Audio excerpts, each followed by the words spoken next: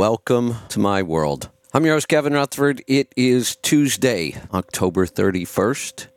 We are here live. It's time for the Power Hour.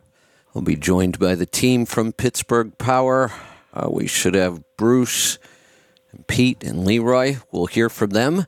Then we'll get to your calls and questions. I see we've got some calls coming in already. Today's going to go fast. We're only doing an hour. I've got a lot going on this week.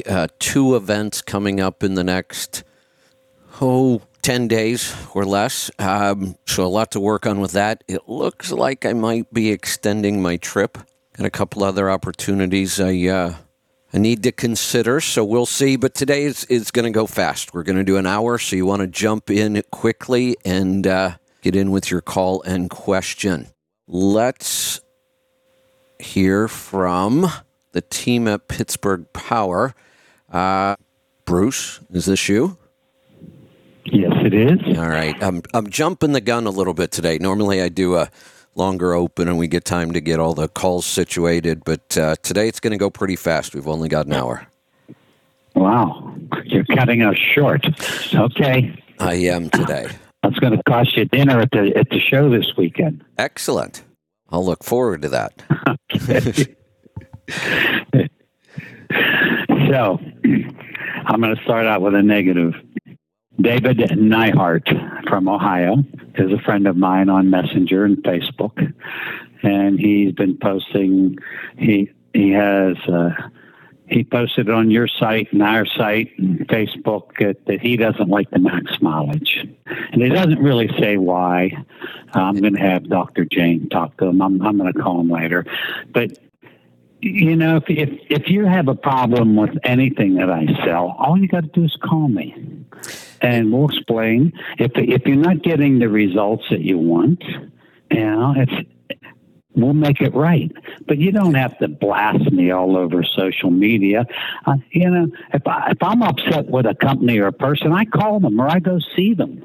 Yeah, I don't blast people on social media. Hey, Bruce, when did you release the max mileage? It was 2019. Okay. At the Louisville show, on your radio show, right after the Louisville show in 2000. So here's what I can say. 18 or 19. So, here's what I can say about this. I have, whatever word we want to use, represented, recommended a lot of products, a lot of services over the years. You always get complaints. You always will. I really try to make sure I'm working with companies and products that those are minimal, but they almost always happen. Every now and then I get a product that I just don't hear any complaints about. And max mileage has been one of them. This is the first time I've heard anybody at all. And I'm all over social media and people send me stuff all the time. It's the first time I've heard anything like that. I agree on, here's another option. If you disagree or have a problem or whatever with any of the stuff we talk about, any of our partner companies, any of our products or services, call the show. We're not trying to hide anything. If you've got a problem, call right here on the show. We do not screen people out who want to complain. In fact, we usually move them to the front of the line and deal with it. We don't try to hide anything, cover anything up. If there ever is a product or a service that we get enough complaints about, we get rid of it. I couldn't do what I do if there was all kinds of problems all the time. There's always going to be problems. We'll deal with them, and we'll deal with them in the open. If you want to call the show and talk about it, we'll do that. Well, all I say is call me. Yeah. I'm always available. So, hey, this garbage truck fleet that we're testing, it's been 1 month, and they gave us their 6 worst trucks. Remember they had one that was regenning 255 times in 60 days? Yeah.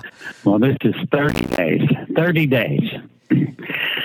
One truck was 106 regens in 30 days. It's down to 22 in 30 days. Wow. Now, it takes 90 days of running the max mileage catalyst to clean this out.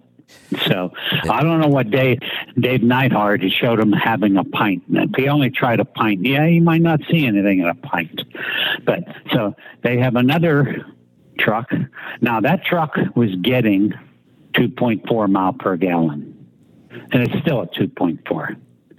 But you can see that it's cleaning because of the regens. So that particular truck is saving about $300 a month just on fuel because of the decrease in regens. Here's another one. It went from 101 regens to 40, and the third one went from 93 to 26. You know, Bruce, I can't think of a worse duty cycle on a diesel engine, especially with emissions, than a garbage truck. I mean, that is the worst case scenario. Garbage, it goes a block not even a block at a time. Right. And then it goes from one house to the next. I'm on a third of an acre in Saxonburg, so right. It goes from my house to the next house is 80 feet. So, yeah. The other thing I wanted to bring up was we have two owner-operator families, one in North Carolina and one in South Dakota. They have their children racing go-karts. And Roland Haynes from North Carolina, he's a boat hauler. He sent me a video of his son. My God, it gave me goosebumps, made me want to go out and buy a go-kart. But he said his son will purposely go off the track, and that puts in I don't know if it's parade laps, practice laps, but it makes you start out last. And he loves passing people. Sounds like an owner-operator. And God did this video he sent me. It not only had goosebumps through my body, brought tears to my eyes. Oh, and he won the race, and he beat the national champion. Wow. And then the other family in South Dakota, they started, listen to what age, I got to bring them up here on my, they started their kids out, I think one was 6 years old. Let me find this. And can you imagine racing a go-kart at that age? Just think of how great of a driver these kids are going to be, because it teaches them how to slide and drift through corners. Yeah. I mean, it's just phenomenal to have this experience. You know, Bruce, I think when I got my first little mini bike that actually had a couple gears on it, if I remember right, the Honda Mini Trail 50 had like 3 gears. No clutch or anything, but I think it did have 3 gears. I got it when I was 6, and I was racing it when I was 7. I actually won the track championship when I was 8 for the whole year. Wow. You had to, every Sunday, we had a racetrack right near my house. Motocross was really big back then. Not nearly as big anymore, but it was a pretty big thing back then. We had 2 tracks in my hometown, and one of them, you had the whole series for the summer. You raced every weekend you were there, you got points. They kept points, and then I actually won the whole championship when I was 8. That's awesome. 8 years old. I didn't know your history went back that far with engines. Yeah, well, this other family is Scott and Jessica Pekron, Pekron, and their son Tyler's 13, started racing go-karts at 8, and Jace is 6, almost 7, and started racing at age 5. Wow. Racing go-karts at 5 years old. Yeah, incredible. I mean, I'm amazed at this. And, just think of the future that these kids have and the camaraderie they have just with their mother and father. Yes. Because a family that races together stays together. Yeah, absolutely. Yeah. Good stuff. So, let me see. Oh, here's a story about boost gauges and pyrometers.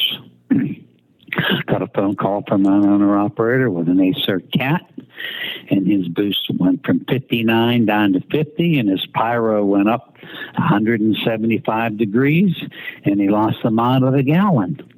So the fact that he has those gauges, we lost boost, we gained heat, which means we didn't lose fuel, but we lost boost. So as soon as we can get him in, we're going to do the boost test, find out where his leak is, fix the leak. He gets his mile a gallon back, his 9-pounder boost, and drops 175 degrees. That's the beauty of having the right gauges and knowing what they mean. Yep, we've said that many, many times. Right. So that's all I have for right now, and I'll see you on Thursday afternoon at Nashville. No, you won't. Nobody will see me on Thursday till I walk on stage at 6. That's it. That's my time to get ready. So we'll do something right after. 6 p.m. is when you go on stage? I think so. I think that's. I think I do the opening keynote at 6. Holy cow! Well, then I'll see you at 6 o'clock. There you go. Yes, I'll be hiding out that whole day and getting ready. Well, I can. If I need to, I'll find you in that motorhome, but I'll let you. Yeah, I'm sure you would. All right, let's see. This looks like it should be Pete and Leroy. Good morning, guys. Good morning, Kevin. Good morning. What's new and exciting this week? So I was going to talk about driver retention. So I was talking to Bill today, and last year Bill and I did NASDAQ, and I was talking to a couple guys promoting our products, and they haul groceries. They have reefer vans in the South, and they were running old 379s they would recondition them and then put Reman Cat engines in them. And I had mentioned about fuel mileage. That they're not the best for fuel mileage. And he's like, we really don't care about fuel mileage. He said, the reason we have these trucks is driver retention. And he said, we have like a 98% driver retention rate with these trucks. And if I have something else and I have to go through drivers and pay to recruit them, it costs too much money. Now, I thought that was interesting, their way of thought. Of like driver retention, they got the trucks and... Yeah, a couple things that I don't know. So a couple things might not make sense here. How many trucks did they have? It was a pretty big operation. I don't remember the exact number, but it was quite a few trucks. Enough that their shop was running 24/7. So we talking like trucks and trailers, 50, 100 trucks. 100 trucks. Okay. Yeah. Okay. I one of two things. I either want to call BS on a number, or I'd love to talk to this company and find out what they're doing. I know of almost no 100 truck fleets, no matter what they do, that has a 98% retention rate. That would, if I'm hearing that right, that means they only have a 2% turnover rate. That's absolutely unheard of in this industry. So if they are doing it, I would love to talk to them. And I can promise you this, it's got to be more than just having big hoods and nice trucks, because there's tons of people who have done that over the years. Nobody achieves a 2% turnover rate. Now, not with a fleet that size. That's why I asked about the size. I used to complain or, brag that I had a 0% turnover rate because I did. I had gone several years without losing a driver, but I only had 5 drivers at the time. And I did the opposite. I did not buy big, fancy, nice trucks. I bought very, very economical trucks, and the drivers got most of the fuel savings in their pay. That works really well, too. But I would, like I said, something's either wrong with that number, or I would love to interview these people. Yeah. That was interesting that your take on it was to have trucks like that. I know years ago I had a guy call up and want to order some power boxes for his fleet. We had like 5 trucks. He wanted 5 power boxes. And back then we had a power box that was either on or off. It was fixed 75, 80 horsepower, 200, 225 foot-pounds of torque, on or off. Right. And it was mainly for, and he bought 5 of them, and he said, I need to buy a truck. He said, I have virtually no turnover. These guys will put their own lights and chrome on the truck. For my truck, they pay for it because they want chrome and stuff on there. And by offering them this, I can retain drivers and not spend effort for drivers, which I thought was interesting as well. This might be turnover being so high. I wonder if there are any other industries where employees are willing to pay to put, I don't know, a better looking desk in their office. I really don't even understand that mentality of adding.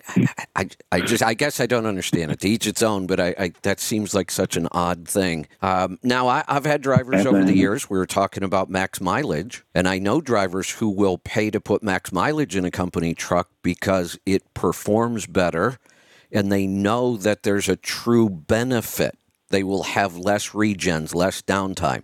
I've seen that kind of sort of makes sense to me. But to spend money out of my own pocket to put something on somebody else's truck to make it look better, it's just an odd thought. I would go for the money. When I was in the early 70s and I was with Bankcard Heavy Haul, I didn't like my office chair and they wouldn't get me a new one. So I went to the junkyard and I bought a bucket seat out of a Chevrolet, and I put a pedestal underneath it, and I built my own seat. And I had to go buy that bucket seat because I wasn't happy with the seat. So I did that. We could say the seat was at least functional. There was a true benefit to having a more comfortable seat. I don't know, that whole thought process just seems kind of odd to me. But when you sit in a truck all day long and you get to look at those chrome bezels on the gauges versus those plain bezels, it's worth it to spend a little bit of money because you're in it the whole time. Let me say this. If that's what somebody wants to do as an owner-operator and they enjoy that, that's awesome. It really is. I've said, look, buy any truck you want. That's the beauty of being in business. Here's why I push back on this so much. Because it always seems to be that same group that then bitches about why they're not making any money. The rates are too low. Well, no, the rates are what they are. That's the market. You're really not going to change that. You can have a small impact on it by having good customers and good lanes and providing great service and all those things. But for the most part, the rates are what they are. And when I hear somebody who does those kind of things, it's your business, do whatever you want. But then don't blame your failures on somebody else. And I hear it over and over and over. The brokers are ripping me off. Why is fuel so expensive? Well, maybe if you would have taken all that money you spent on lights and chrome and used it on fuel mileage, you wouldn't have this problem. So if you want to run your business the way you want, you should. But it just makes me crazy when they start blaming other people. Mm-hmm. Yeah. I used this example the other day. This trip, there's no way I can cost justify driving this coach. It's about $1 a mile, a little less this time. Last trip out, it was $1 a mile plus. I could have flown and done this trip for about 1/10 of the cost. So this is an extravagance that I do for personal reasons. There are some business reasons. I will be able to, I'll probably have, it's looking like 6 different meetings with either current partners or potential partners. I'll get to see more people. It would be much more difficult to do if I flew. But I can't really cost justify any of that. This is kind of an extravagance. So, but you will never hear me say, the market's so bad, everybody's screwing me, costs are so high, I can't make any money. What you would hear me say if things really got bad is, maybe the coach just isn't necessary. Maybe I don't need to travel like that when times get tough. I mean, right now, it's fine. I'm doing okay. That may change. So, again, I'm not saying you shouldn't make those kind of decisions in business, but when you do, own them. Okay, well, do you know why Bob Lear invented the Learjet? There is another good example. Same reason you had. Yep. Same reason you had the motorhome.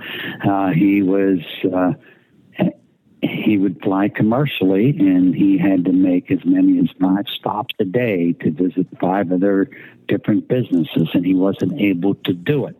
So he invented the Learjet so that he could see 5 of his locations spread out throughout the country in one day. You know, I worked with ATBS for a year after I sold them my accounting company. And Todd Amon, the founder, is one of the most brilliant business people I know. He really is. they bought a private jet, and it was the same reason. They do a ton of sales work all over the country.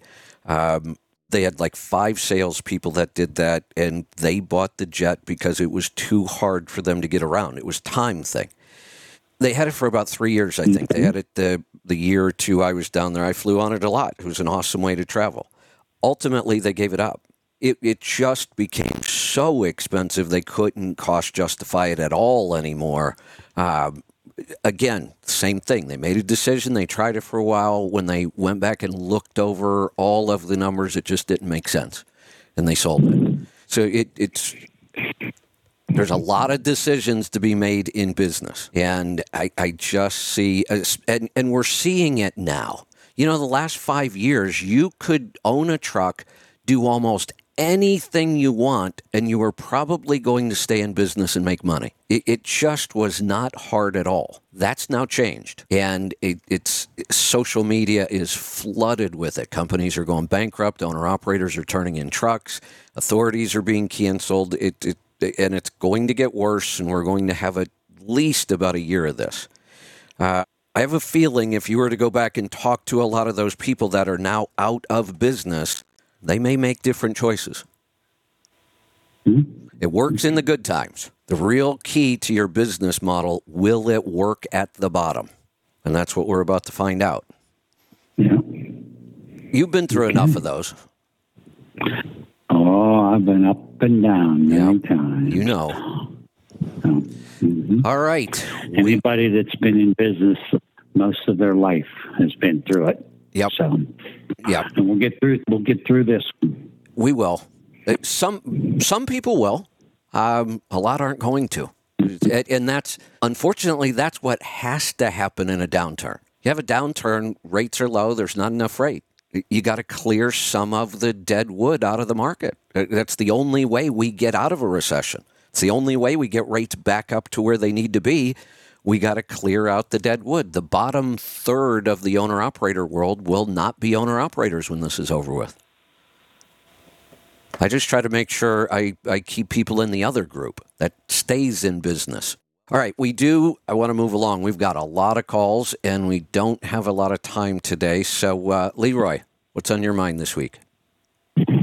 Oh, we can just move to some calls. I didn't really have much. Okay, we will do that then. Yeah. Anybody else want to say anything before we do? William Lear of Learjet also invented the 8-track tape. No way. And it says, he led a team that developed the 8-track tape, and it says developed the automobile radio. Hey, Leroy, have you ever held an 8-track tape? I have, yeah. Oh, okay. I just wasn't sure. You're pretty young. Yeah. It's been a long time since I've seen one. Yeah, they were my parents.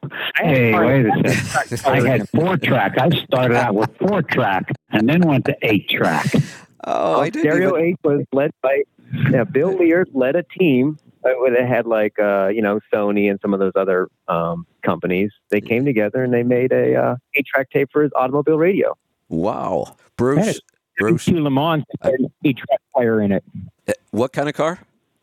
72 Pontiac Le Mans. No way. When I was 16. I had an 8-track player in it, yeah. Pete, that was my first car. Is that right? A 72 Pontiac Le Mans, forest green. Ours was red and black interior. So it was a good-looking car. Actually, I had a 72 Buick Skylark as well, which is basically the same car, and that one was red with a black interior. It was basically the same car. Funny story about the stereo in it. You had an 8-track in yours. Mine didn't. It had and it was my dad's car, and I bought it from him as my first car. And he didn't want me to change anything on the dash. I said, Dad, I want to put in a real stereo. And he's like, well, you can, but you're not cutting anything on that dash. I'm like, well, that doesn't seem right. I bought it. But anyway, I went to put the 8-track in that I had, and it wouldn't fit. And I was trying everything, and I couldn't cut anything. And I don't even know why I thought about it, but I flipped it upside down, and then it would work. So I actually had an 8-track and a stereo in my dash that was upside down, but it worked. Yeah. Hey, was that cost effective Yeah, that's right. Did you really need that? I mean, your dad lived with that stock radio. You should have lived with that stock radio. No, you wanted to alter a car. That's right. That's right. I did. You wanted to make it your way, right? I did. All right. That's Remember, right. have it your way. You're like right. Burger King, right? All right. We're going to get to some calls now. Let's go to Arkansas. Paul, welcome. Howdy. I got one question, but I'll make a quick comment. If you're a hardcore truck driver, even if you're a company driver, you go and spend stuff on your truck, lug nut covers, hubcaps. The guy I work for in New Zealand, we did all that. Lights. He said you can do anything you like, but do not drill any holes in the interior. He sounds like my dad. Once it's on there, and he said once it's on there, if you get out of that truck, it stays there. There you go. No problem. So, on Sunday, I started in Louisiana. It's 80 degrees and sunny. I get over to Texas and it's raining and 54 degrees, and then it lots of rain. And then I had a check engine light come on, and I pulled into and had a look, and it's like, oh, it's my 1387, which is just a low voltage any system, so I didn't worry about it. And by the end, I got 7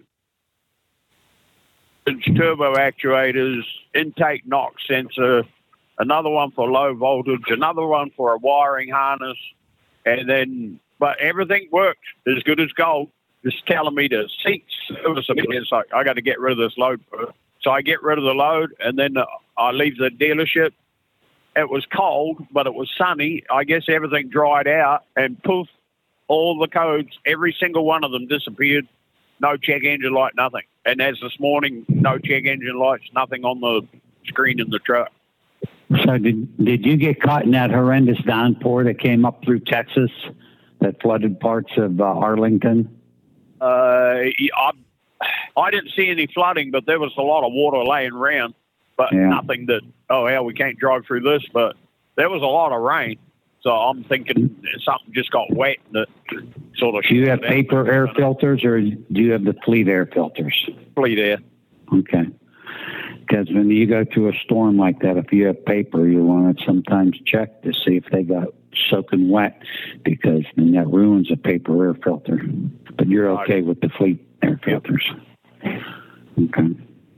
But as soon as everything dried out, and by the time I'd done 200 miles yesterday, I guess it dried out enough, and I noticed it's like, oh, my check engine light's gone off. And then when I stopped to get fuel, there was not one single code displayed. So I don't know. You just didn't like all that water. Sounds like it. Yeah. I guess I'll keep on trucking in the meantime. So it's not the first time check engine lights come on. But those extendable lights that come out of the back of your trailer, is that an option? It's a custom option. I had to go. The Cottrell that built the trailer, they won't do stuff like that, but a guy in Florida will do it. So I went there and made it happen. So okay. So it makes me an incognito 80-footer. Yeah. Because we can hang 6-foot rear overhang beyond the tail lights. So if you make the tail lights where you can pull the tail lights out 2 feet, technically you're 8. So I like that hack. That Volkswagen you had hanging on the back there, one more foot and it would have been on the ground. Plenty of clearance. It's tough being a low life, but it's the life I chose. So. There you go. I look at those straps you had holding that, going around those tires, and I hope nothing breaks. Well, those straps are rated at like 3,200 pounds a piece, and I always 4 straps, so I got 12,500 pounds of tie down for a 4,500 pound vehicle. So I think I'm good. I one time was following. I've never had one come off yet. So. One time was following a guy pulling an open snowmobile trailer, and I stay back. I don't stay close. And he hit a bump, and off come one of his snowmobiles, and it's going down a highway behind him and in front of me. And I thought, God, if I was tailgating him like people like to do, I'd have ran over his sled. Yeah. But he heard it come off, and I stopped and helped him get it back on. But it was quite a scene to see that happen right in front of you. Have you ever heard of anybody losing a car off a car hauler? Yeah, I know a guy did it on Interstate 81 in Virginia. He pulled into the White's truck stop, and it was late at night, Saturday night, and he walked around the back, and he had an old used Mercedes that was on the back end that wasn't there. So he found it. They found it the next day. It didn't come off. It had gone off the road. It was in the ditch. But yeah, so Bruce, in my first year of driving, I used to go to breakfast every morning at a little local truck stop, and the same people would eat there all the time. One of the guys was a car hauler, and I'd talk to him once in a while, and he would take his tractor home with nothing on it, and he had a really low clearance bridge to get under in Cleveland to get home. And one day he was on his way home and got into an argument with his wife, and he said he was distracted, and he went under that bridge with a car on top. That didn't work well. You mentioned that a couple of weeks ago. Yeah, that was ugly. Hey, was there any damage done to that snowmobile? No. Really? Wow. No. None at all. It stayed right up on its skis and on its track, and it's sliding down. Now there's snow on the road, so that helped. Yeah. Wow. That's pretty lucky. Yeah. right. I'll let you get the next guy. I'll just carry on till the next check engine light comes on. So all right, carry on. We'll move off to California. Aaron, welcome to the program. Oh, let me try that again. I think it worked that time. Aaron, there's welcome. the beep. Good morning, gentlemen. Morning. Yes. So I just bought a used truck. It's a 2017 Freightliner. It's got the DD13 engine in it, and it's got 580,000 miles. And my next stop with it is going to be to my local truck shop. I want them to look it over and make a couple changes. And I have some concerns about the condition of the DPF. And I'm wondering, is there a way that they'll be able to look at the ECM and determine if it's ever had its DPF cleaned? How many miles are on it? 580,000. Okay. Yeah, nothing for sure. You might be able to find clues, like if the ash count is fairly low, somewhere between less than 50%. And it's probably been cleaned. If it's higher than that, then it probably hasn't. But also sometimes people just reset those soot counters and ash counts just to get them back on the road. So, I mean, there's really no for sure way to tell if it was ever removed or cleaned. Yeah, other than having them cleaned. Yeah, I mean, you can reset things in the ECM, but not actually take it off. So, okay. So not necessarily. If I do have them pull those out and get them cleaned, the DPF alternatives, is that going to be a superior cleaning to whatever they're offering locally? Absolutely.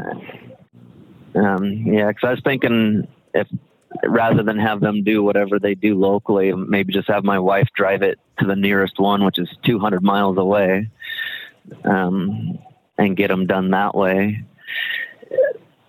It would be worth it. And then follow it up with the max mileage fuel-borne catalyst, and you should be good for hopefully up to around 900,000. Okay, no problem.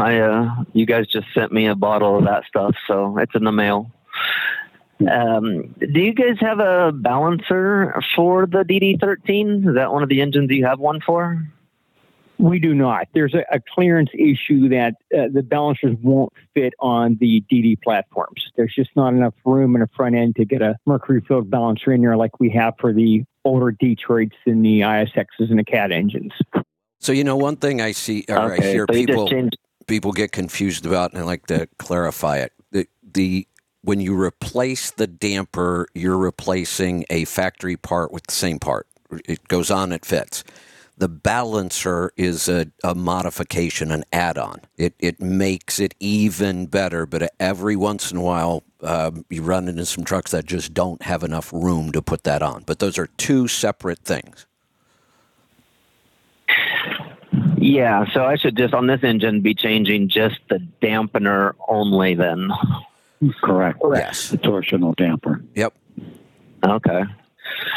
All right. I'm almost afraid to bring that up to my local shop because I'm afraid to hear what they're going to say when I ask for that. Let me address that. Yeah. Let me address that. Seriously, I can't imagine a business where you come in, it's your truck, you say, I want this part replaced, and they try to talk you out of it. Just, again, I wouldn't even understand that mindset. They might look at you and go, well, why? And my answer would be, because they wear out and I want a new one. Yeah, They'll say, seems been pretty they'll say, good. they'll say we never change those, and that's because they just don't know about them.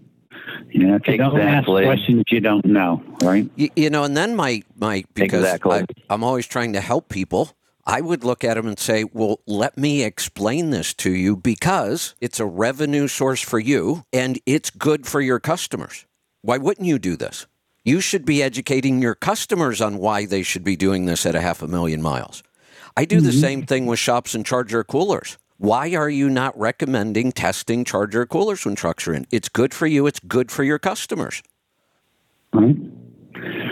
Just tell them it's like a shock absorber. It's a shock absorber for the engine, and it wears out just like the shock absorbers on the suspension. That's in all the years we've been talking about dampers, that's the first time I've heard you use that. I really like that one. Yeah. That's a really good explanation. Shock absorber for the engine. I like that. Takes out the torsion and the shock whenever the piston is bottomed out. Yeah. Huh. I like that. So I've got another question. Would it be a good idea for me to run a tank of injector cleaner through this truck? And if so, how many gallons should I treat? You could run, pick up a gallon of the Lucas. 1 gallon treats 400 gallon, and put the Lucas in along with the max mileage catalyst. And that has a lot of cleaners. The catalyst is a cleaning agent, though. The max mileage does clean. So that's why you have to watch. If you have black tanks inside, the max mileage catalyst will clean them. And a lot of times that dirt ends up in the oil filter. Okay. All right. And then eventually I want to get a remote tune on this thing, turn it up a little bit because it's set at 410 horse, and I don't know what the torque is on it yet. Yeah.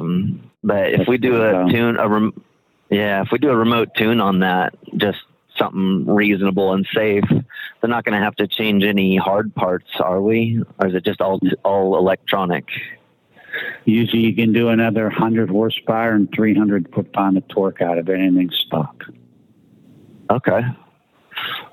That would be enough to make me happy. Mm-hmm. Leroy, can we do the remote on the DD13? Yes, we can do all DD engines remotely at any one of our remote dealers. Okay, good. Okay, well, I guess that's about it. I was going to ask them to do the overhead on the engine as well, because I just don't have any history on this engine. Ask them, do they know how to set the overhead on this engine? And have they ever done it? And if the answer was no, then you can be the first. You might want to think about that. Or what you do is you buy the manual and you study it and go over it with them and be there when they do it. And you both learn. Yeah, it's a good idea. I'm short on time right now. That's why I'm kind of taking it in and just being like, you guys go crazy and I'll pay you. Normally I do most of my own maintenance on my own, but just starting up, I got a lot of other things I'm doing. Yeah, have them check the charger cooler and the intake system at the same time. Okay. Remember that old song called Time Is on My Side? It's not anymore. No, it doesn't apply now. Yeah. There you go. All right. Well, I guess that's it. Thank you, gentlemen. I appreciate it. You're welcome. Thanks for the call. Bruce, I think I've, this week in the RV park, I think I was experiencing some things that you did a way back when. I was just out. I'm really trying to avoid people, but there was a lot of people around when the weather was nice, and I was outside doing some stuff on the coach, and a guy walked over, and he was interested in a country coach, so he wanted to see it. And then we got talking, And he asked me why I had the Cat instead of the Cummins, and I told him why. And then we got talking about the tune, and pretty soon we had a little crowd around. A lot of kind of gearheads, but nobody really does much to their coach. I don't think they know what to do. And we got talking about some of the things. The big difference, and I'm sure you experience this too, nobody balks at the cost of much of anything. These people, obviously, a lot of them are retired. They've done well in life. They're traveling around in nice coaches. The cost to them is almost nothing. I mean, it was almost meaningless. And I thought to myself, I could probably just travel around and hang out in RV parks and make a pretty good living doing tunes and some other stuff. I had a great time doing it for 3 years back in 97 through 2000. Yeah. I saw it right off the bat. Then I made a mistake. I made a big mistake and bought Summit Motorsports, and that was one of my biggest mistakes in my life. Well, we learned from those. Yeah. Yeah. Came home in 2003 with my tail between my legs, and fortunately, Pete and Amy and Brian Moan and Sean and Gary Hoffman kept the business running, and I had a place to come back to. So, good story. I like it. Let's grab some calls. Let's go to Iowa. Jim, welcome. Hey, can you hear me okay, guys? Now we can hear you. I'm not sure if it's okay. Okay, I'll get a little closer. I found an 08 Pusher motorhome. It's got a 340 horse Cummins, but I haven't found out what liter it is. It's got a 6-speed Allison behind it, 38-footer. What do you recommend going through that engine? Can you get a little more torque stuff out of it? Is that the ISL? A 90? No. He didn't know what the liter of the engine was. I think it's an 8.3. Did you say it's a 1998? No, 2008. Oh, 2008. Okay. Pete, I think that's the 8.3 liter at 340 horse. It definitely could be. Yeah, definitely. That's what it'd have to be. Serial number. If you get an engine serial number and call us with it, we can tell you exactly what we can do for you. Okay. It's got not quite 70,000 miles on it, so it has been used a little bit more than some of them, but yeah, it's kind of what I'm looking for. And I just kind of wanted a little more boot behind it. I can tell you when the 8.3 came out in motorhomes, it was the 250, and then they took it to 300, then 325, and we used to take them up over 400 and never had a problem. Yeah. Well, those were the mechanical engines, and yours is electronic, so I think we can do that for you. But it's pre-DEF, I know that, but I wanted to stay the hell away from DEF, but I can get the max mileage and do just as much. What size did you say it was? 38. 38 foot. 38.8, something like that. Okay. What brand? Damon Astoria Pacific. Okay. Number's 3770. Yeah, I had my very first motorhome that I bought cheap just to see if I was going to like the whole motorhome thing and make sure we could do the show on the road and all that, was a 38-foot Pusher with the 5.9. That one was a little underpowered. Aren't those two engines almost identical, though? Isn't the 8.3 just like a bigger 5.9? Yeah, yes, it is. However, the 8.3 has liners, and the 5.9 does not. Ah. The 5.9 is right on the cast iron cylinder block is where the rings ride. So whenever you need to rebuild a 5.9, you need to yank it out and do an out of the chassis and bore it over to go to 30 over piston. Okay. Where in the 8.3, you just put a new liner in it. And it's I think it's a dry liner. It's very similar to a 300 Mac. Okay, got it. Yeah, okay. Well, I just, if I get the VIN number and stuff from it, I'll give you guys a call. And see Not the VIN, the engine serial number. Engine serial number, okay. Yes. Engine serial number. I'll try to get that and see what I can come up with.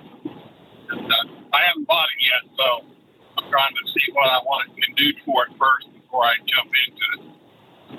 Because I don't like dragging, talking little diesel. So we'll go from there. I appreciate your help, guys. You gonna tow anything with it? I'd like to tow a car with it eventually, because I know we won't be able to get around very much outside of it. So Paul Carmine just sent me a message, said it could be an 8.9 liter. His stepdaughter has a Country Coach 2008 with the 8.9. So Pete, did they take the 8.3 up to 8.9? I wasn't aware of that. I don't even I think remember they call that it a 9 liter at all. now.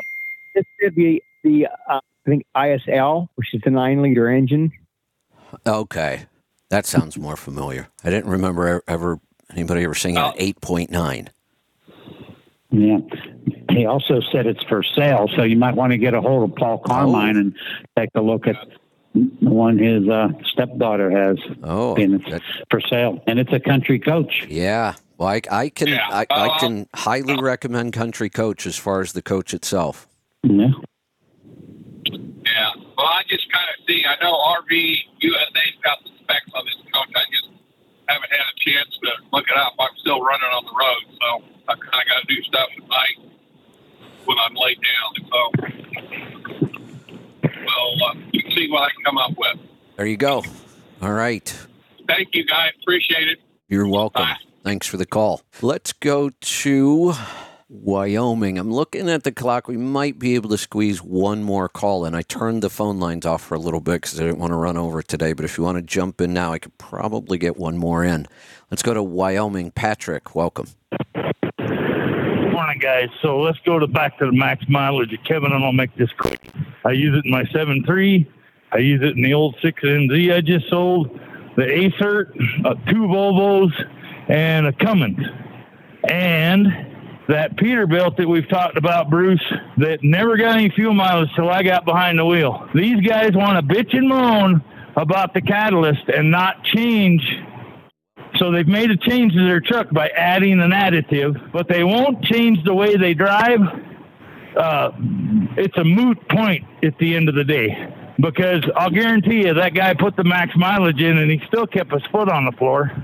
Guarantee you. I'm looking at all his messages to me, and when we became friends, he was messaging me back and forth about there's a little girl behind the wheel of a tractor, and he said, "You think 2.5 years old is too young to teach them how to drive?" And oh my God! And then I sent him something about President Trump is asking everyone to forward this email, and I forwarded it to him. And guess what? That was the last communication.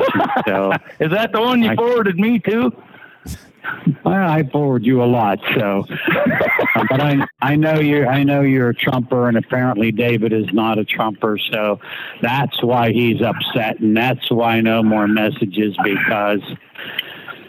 And I guess I shouldn't be on the political side here, but so.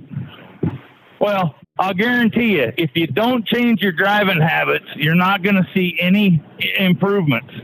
And this is what I tell guys when they come to me for tunes, and they get a 700 or 800 horsepower tune.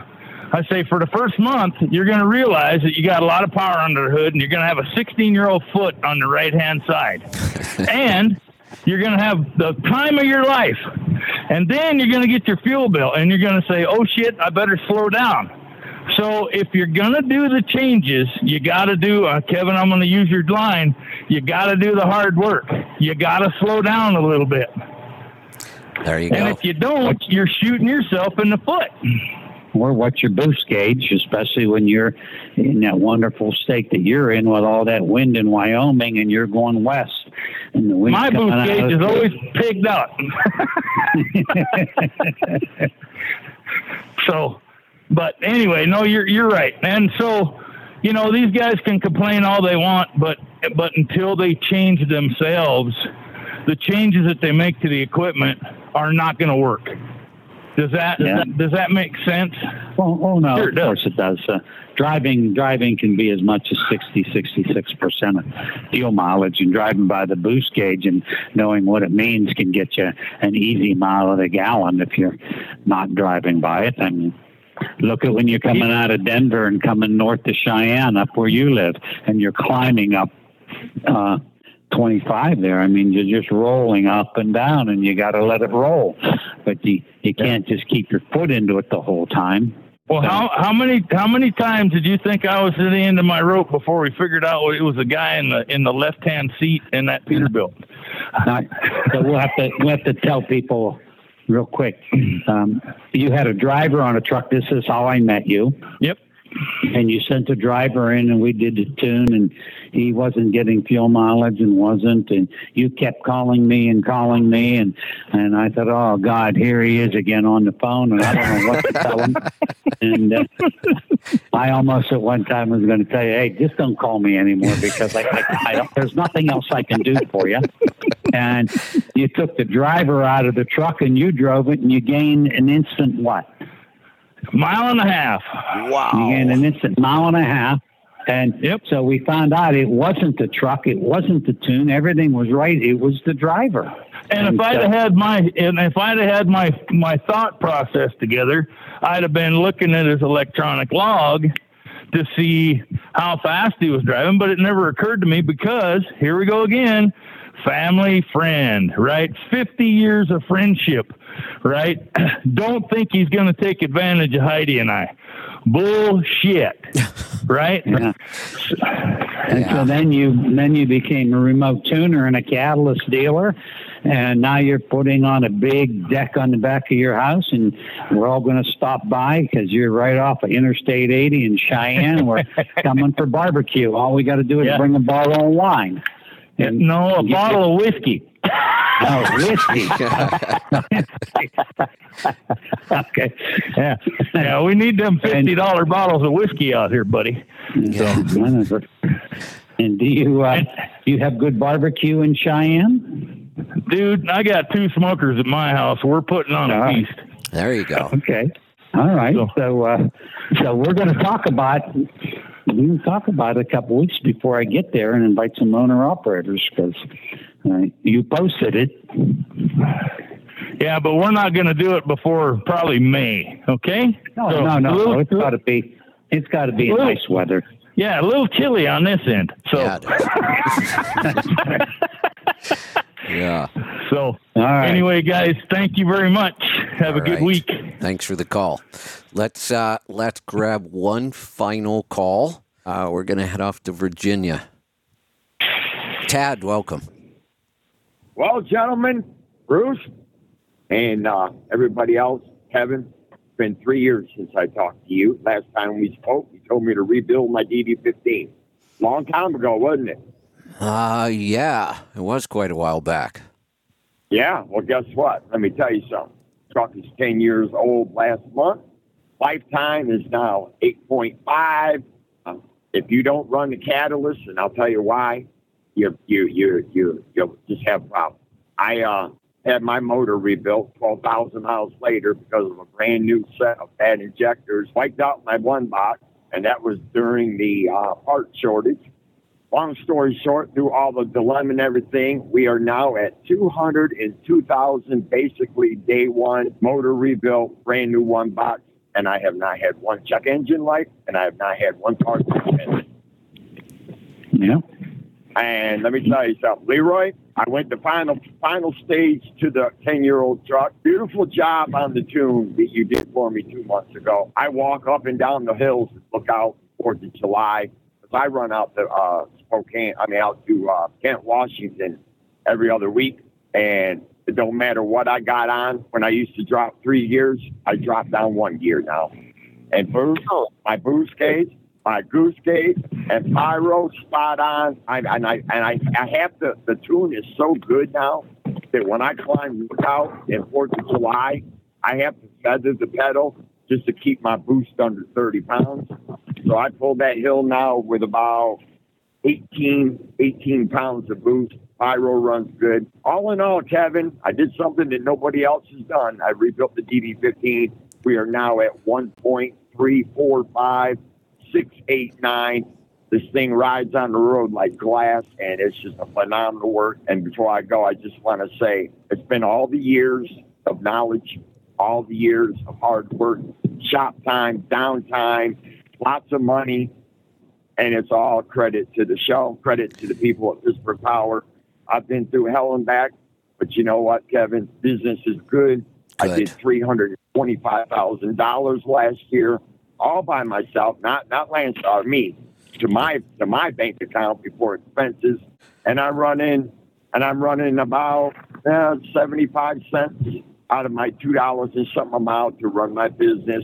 Excellent. A big climb from lease purchase at 16 cents all mile. What you think? Yeah, I remember those days. And I was thinking of you real quick, Kevin. I was down in Florida the other day, Georgia the other day. There was a 1 hour backup. I've never seen this, Kevin. This relates to your RV. So I said, what the hell is going on? Well, I went around it. And as I was coming around it, I must have hit the right place to come out at. As God is my witness, beautiful. Not talking a camper, a beautiful, maybe a $900,000 RV barrel roll. I've never seen it a day in my life like that. But gentlemen, as always, Pete, I hope you're doing well. We'll talk another time. Oil samples are phenomenal. This truck, it was well worth every dollar that I spent. And I'm very proud to say I'm a very successful driver, and business is very good. No matter what the rates are, I find my money, and it's all because of one thing I learned years ago from you, Kevin. Build your relationships. God bless. Talk to you later. Fantastic. Good hearing from you again. Bruce, isn't it time just flies anymore? It does. It does. That's why. It doesn't seem like the older you get, the faster it goes. Yeah. It doesn't seem like it was that long ago we were talking to him about that engine, and I remember there just aren't that many DD15s that I've seen rebuilt. Yeah. We've known him a long time. You know that Beach Boys song, wouldn't it be nice if we were older? Wow. I got there. I don't know if you caught what he said or if you remember this. When he first called the show, he was in a lease purchase and he was struggling and he didn't know why. And we got him some numbers. We got him to do his accounting and start using Profit Gauge as our software. And we found out in the lease purchase, he was making 16 cents a mile. 16 cents a mile. Wow. Bruce, you would drive 100,000 miles and make $16,000 for the year. That's all that was left. Wow. Yeah. The good news was, and he's my second record like that. I actually have a guy who is wildly successful today, and when he first called me, he was making 13 cents a mile in a lease purchase. And at both of them, I said, here's the good news. You guys are somehow figuring out how to eat and keep the lights on at almost no money. As soon as we start to make you some more money, and I'll show you how, you're going to keep living like you are right now. And then we're going to take all that money you save. We're going to get a better truck, upgrade the one you've got, get you out of the lease purchase, whatever we got to do, and then you'll start working on a business. And, you look at what Tad's come from at 16 cents a mile to being able to afford to rebuild the DD15 when he needed to. And even now with times getting tough, his numbers are still really good. He's still making over $2 a mile. Our rates are not the worst we've ever seen. They're not even close. These rates feel bad because we came off of such high rates. And I will say it's much more difficult this time because costs have gone up so much. But the people who focused on controlling costs are not having those problems. His rate was over $2 a mile. His total cost was only 75 cents a mile. There's a lot of money left over there still. Way more than 16 cents a mile. And you know what? He's not working any harder than he was when he made 16 cents a mile. He's doing the same job.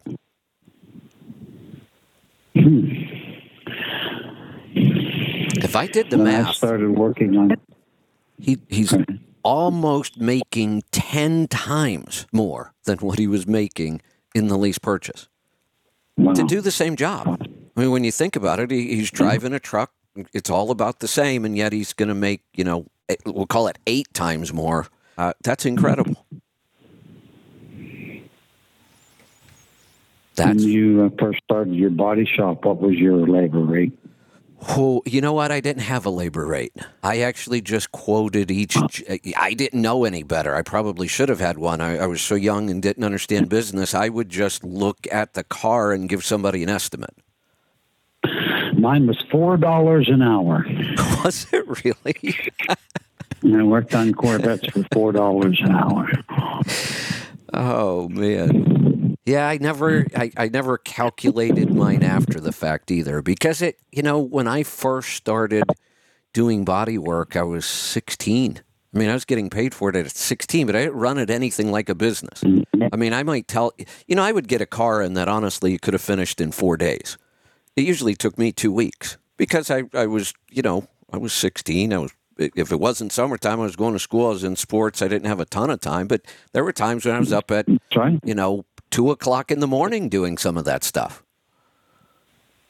Did you ever come home from work on Friday, go into your shop and work, put your good music on and work, and you're just really into it, and the next thing you know, the sun's coming up. Oh, yeah. Saturday morning. I remember those and days.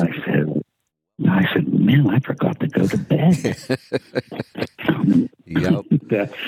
So I go sleep for 4 hours and come right back into the garage. That was usually when I was working on one of my own projects. Yeah, me too. I was building race cars. Yeah, I was usually just buying wrecks and then repairing them, repainting them, detailing them, and selling them. I was like a car flipper, I guess. Yeah, you were a car flipper. I didn't do that. I just worked on what people brought me and the racing, and it just kept coming and coming, and sometimes I was too busy. Yeah. But anyway. All right. We're going to wrap this up for today. Go ahead. The first labor rate in the diesel engine business was $15 an hour. So wow. And that was in 1977, 78, 15 an hour. Isn't that hard to imagine now? Pretty good on it. Yeah. Yeah. Things had a new ski boat on that one, Ski Nautique. Bruce, what did you pay for that Ski Nautique back then? $7,800. Wow. And now they're up well over $100 for a plain Jane Ski Nautique. And I understand some of these weight boats can hit $250,000. Are you kidding me? I knew we were well north of 100,000 on a ski boat. Now I had no idea you could spend over 200,000 on one. Yeah, these wake boats that you can surf behind. They have the big block engine. They have the water tanks. Yeah. I understand they're $250,000 now. Wow.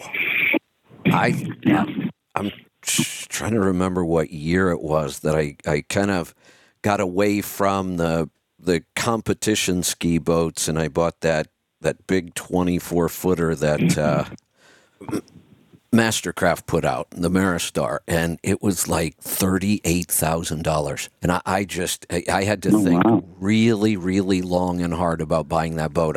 It was so much money to spend. In fact, I split it with my brother because we always skied together anyway. So, but even that was just a. What year was that? So let's see. I would have been maybe 2 years out of the military. So I'm thinking that would have been. Get out in 85. So I'm talking like 87, 88. Wow. Yeah, that was an expensive boat. A really expensive boat back then and now. Maybe we ought to... You still have a water ski? I would have to ask my brother if he had any left. My favorite ski to play around on was a Connolly Hook. Wonder if he still has that. I think that's what I have now, but I was on a Kidder most of the time. But I have a Conley, and to fly into Pittsburgh. I have a lot of friends with ski boats at the Water Ski Club, and you and I ought to do some slalom skiing for. I would do that, and I have something else I would do if we do it like first thing next spring. I'm going to bring my foil and learn how to foil behind a boat. Because I still haven't got this really figured out yet. This foil is really difficult So to you're ride. going to foil behind the boat. You're going to be holding a ski line? So here's the interesting thing. Once you get up on the foil, there is so little resistance that here's how you do it behind a boat. Use the rope, just like you would use on any other board. You'll come up, and then you'll come up on the foil, and this is the part where I have to learn how to control when you're up on the foil. And the problem is learning where I'm trying to learn on the Columbia River with crazy gusty winds is it's so inconsistent. You get up on the foil, and the next thing you know, a gust blows you right off the board just about. You're not used to reacting to all that. So the doing it behind a boat takes away all that inconsistency. You can set the speed, but here's how cool this is. Once you're up on the foil behind the boat, you can let go and just ride the wake. And you will stay behind the boat on the wake without holding the rope. Okay. That's how much we can do it. Yeah, that's how little resistance there is. I see guys all the time out on the river. I haven't done this yet because I haven't got up on the foil long enough. But we have barges come by. We have cruise ships come by on the river. And people will just fall right in behind, and they'll hold their wing behind them, and they'll just ride the wake of the boat.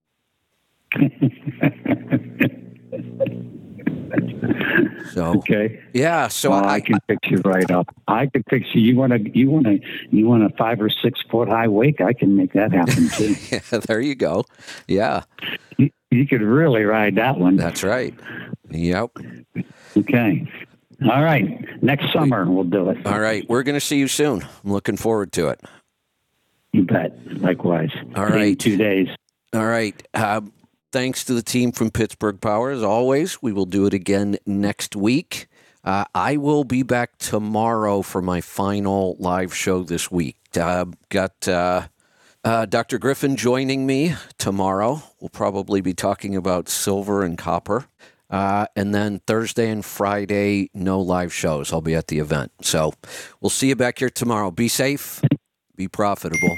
Hey, Captain, one second. Sure. You ever talk about iron in the body and being anemic?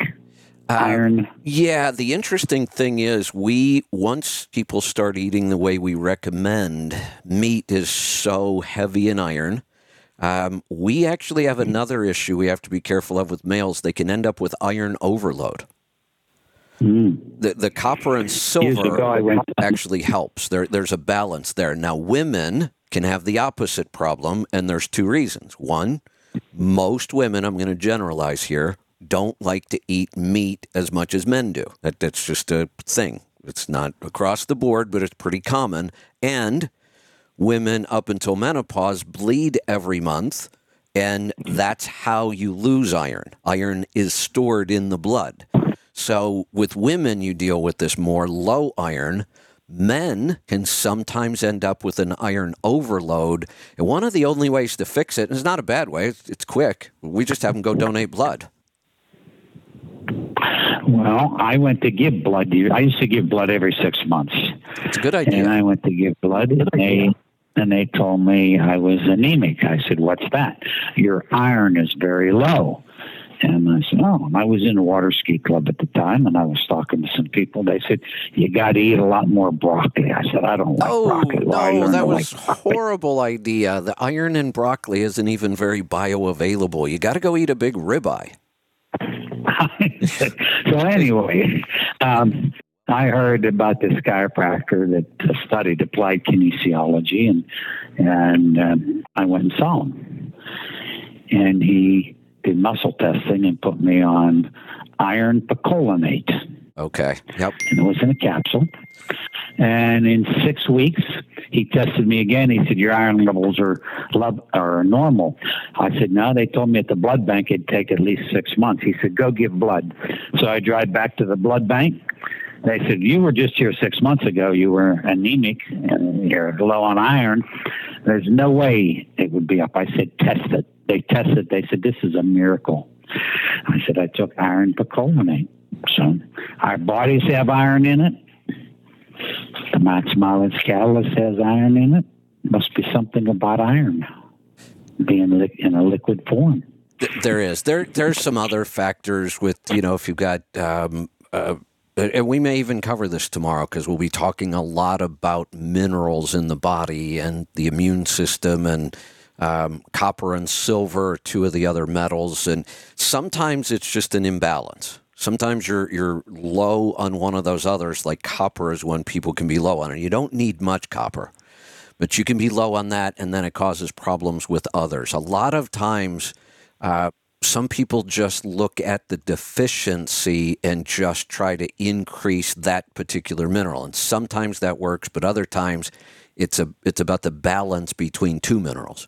Copper and zinc work hand in hand. If you're ever supplementing zinc, which a lot of people were doing, because zinc really is good for our immune system, but if you're going to supplement zinc, you have to supplement copper with it. Interesting. And this will be on at 11 o'clock Eastern time tomorrow? Yep. The doctor that's joining me is really good at all this stuff. And what's the number you call in so I don't call in on this same line? Just to listen? Don't you have the app? You should get the app. Yeah. Oh, yeah, I do have the app. I can listen on the app. Yeah, you'll just listen live. Yeah. Of course I have the app. Okay. I thought so.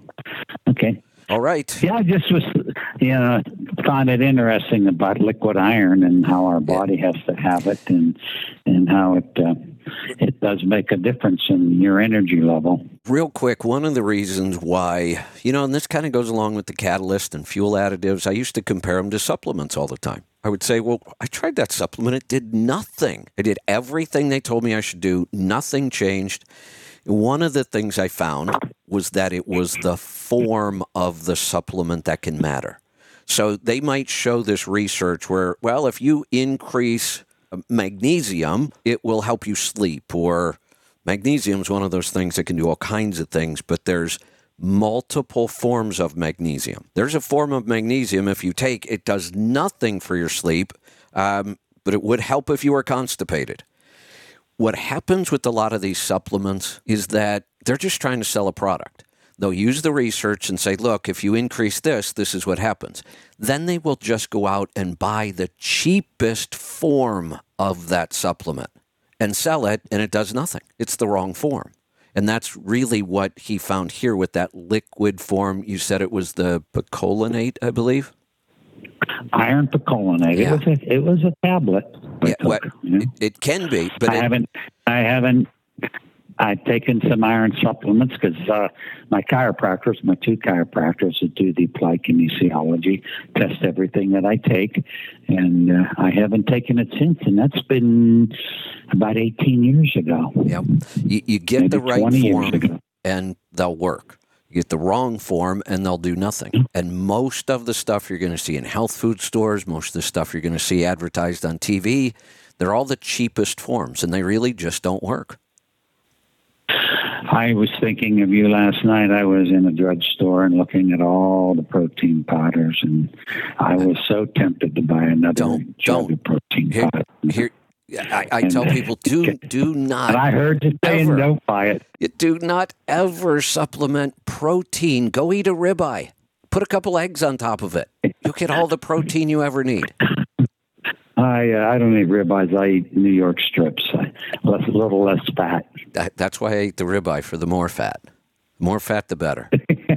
and you eat all that fat? I eat every bit of it. You have to eat all that fat? I eat. Oh, my God. I will take a ribeye completely untrimmed. Don't trim anything off of it, and I will eat every bit of it. You know what's even better? Let's go to dinner during this show, and I want to see you do that. Absolutely. Yeah. Hell, you can stop over at the Coach. I'll do it for lunch. I got a couple of them in there right now. What about a pork chop? Do you eat the fat on pork chop? Oh, I love pork fat. Yeah. Praise the Lord.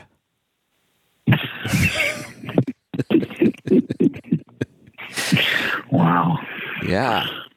All these years of trimming steak and not eating low fat, and low fat was a death sentence. The more grains in the bread, the better. I know, and watch your salt intake. Come on, all my ribeyes get what's called dry brined.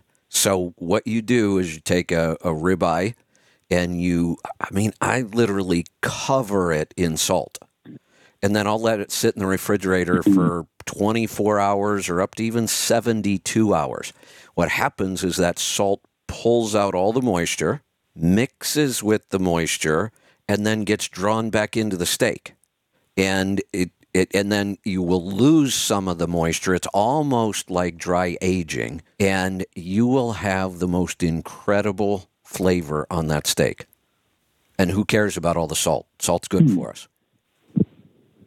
I was in a deep tissue masseuse about 4 years ago, and she said, "You don't need much salt, do you?" And I said, "No." She said, "I can tell."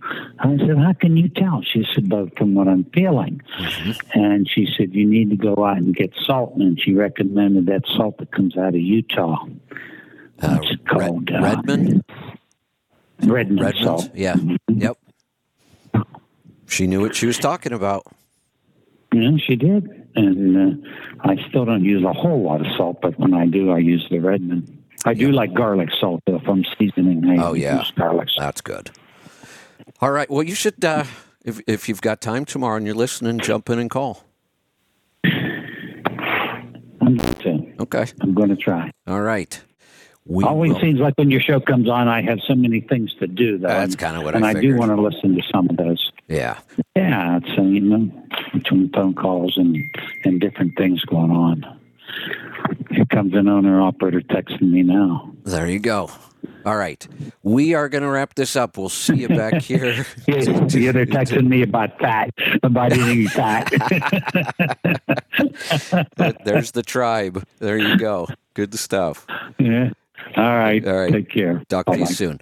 Have a great afternoon. We will see you back here tomorrow. Be safe, be profitable, be fit and healthy. Always do the hard work and master the journey.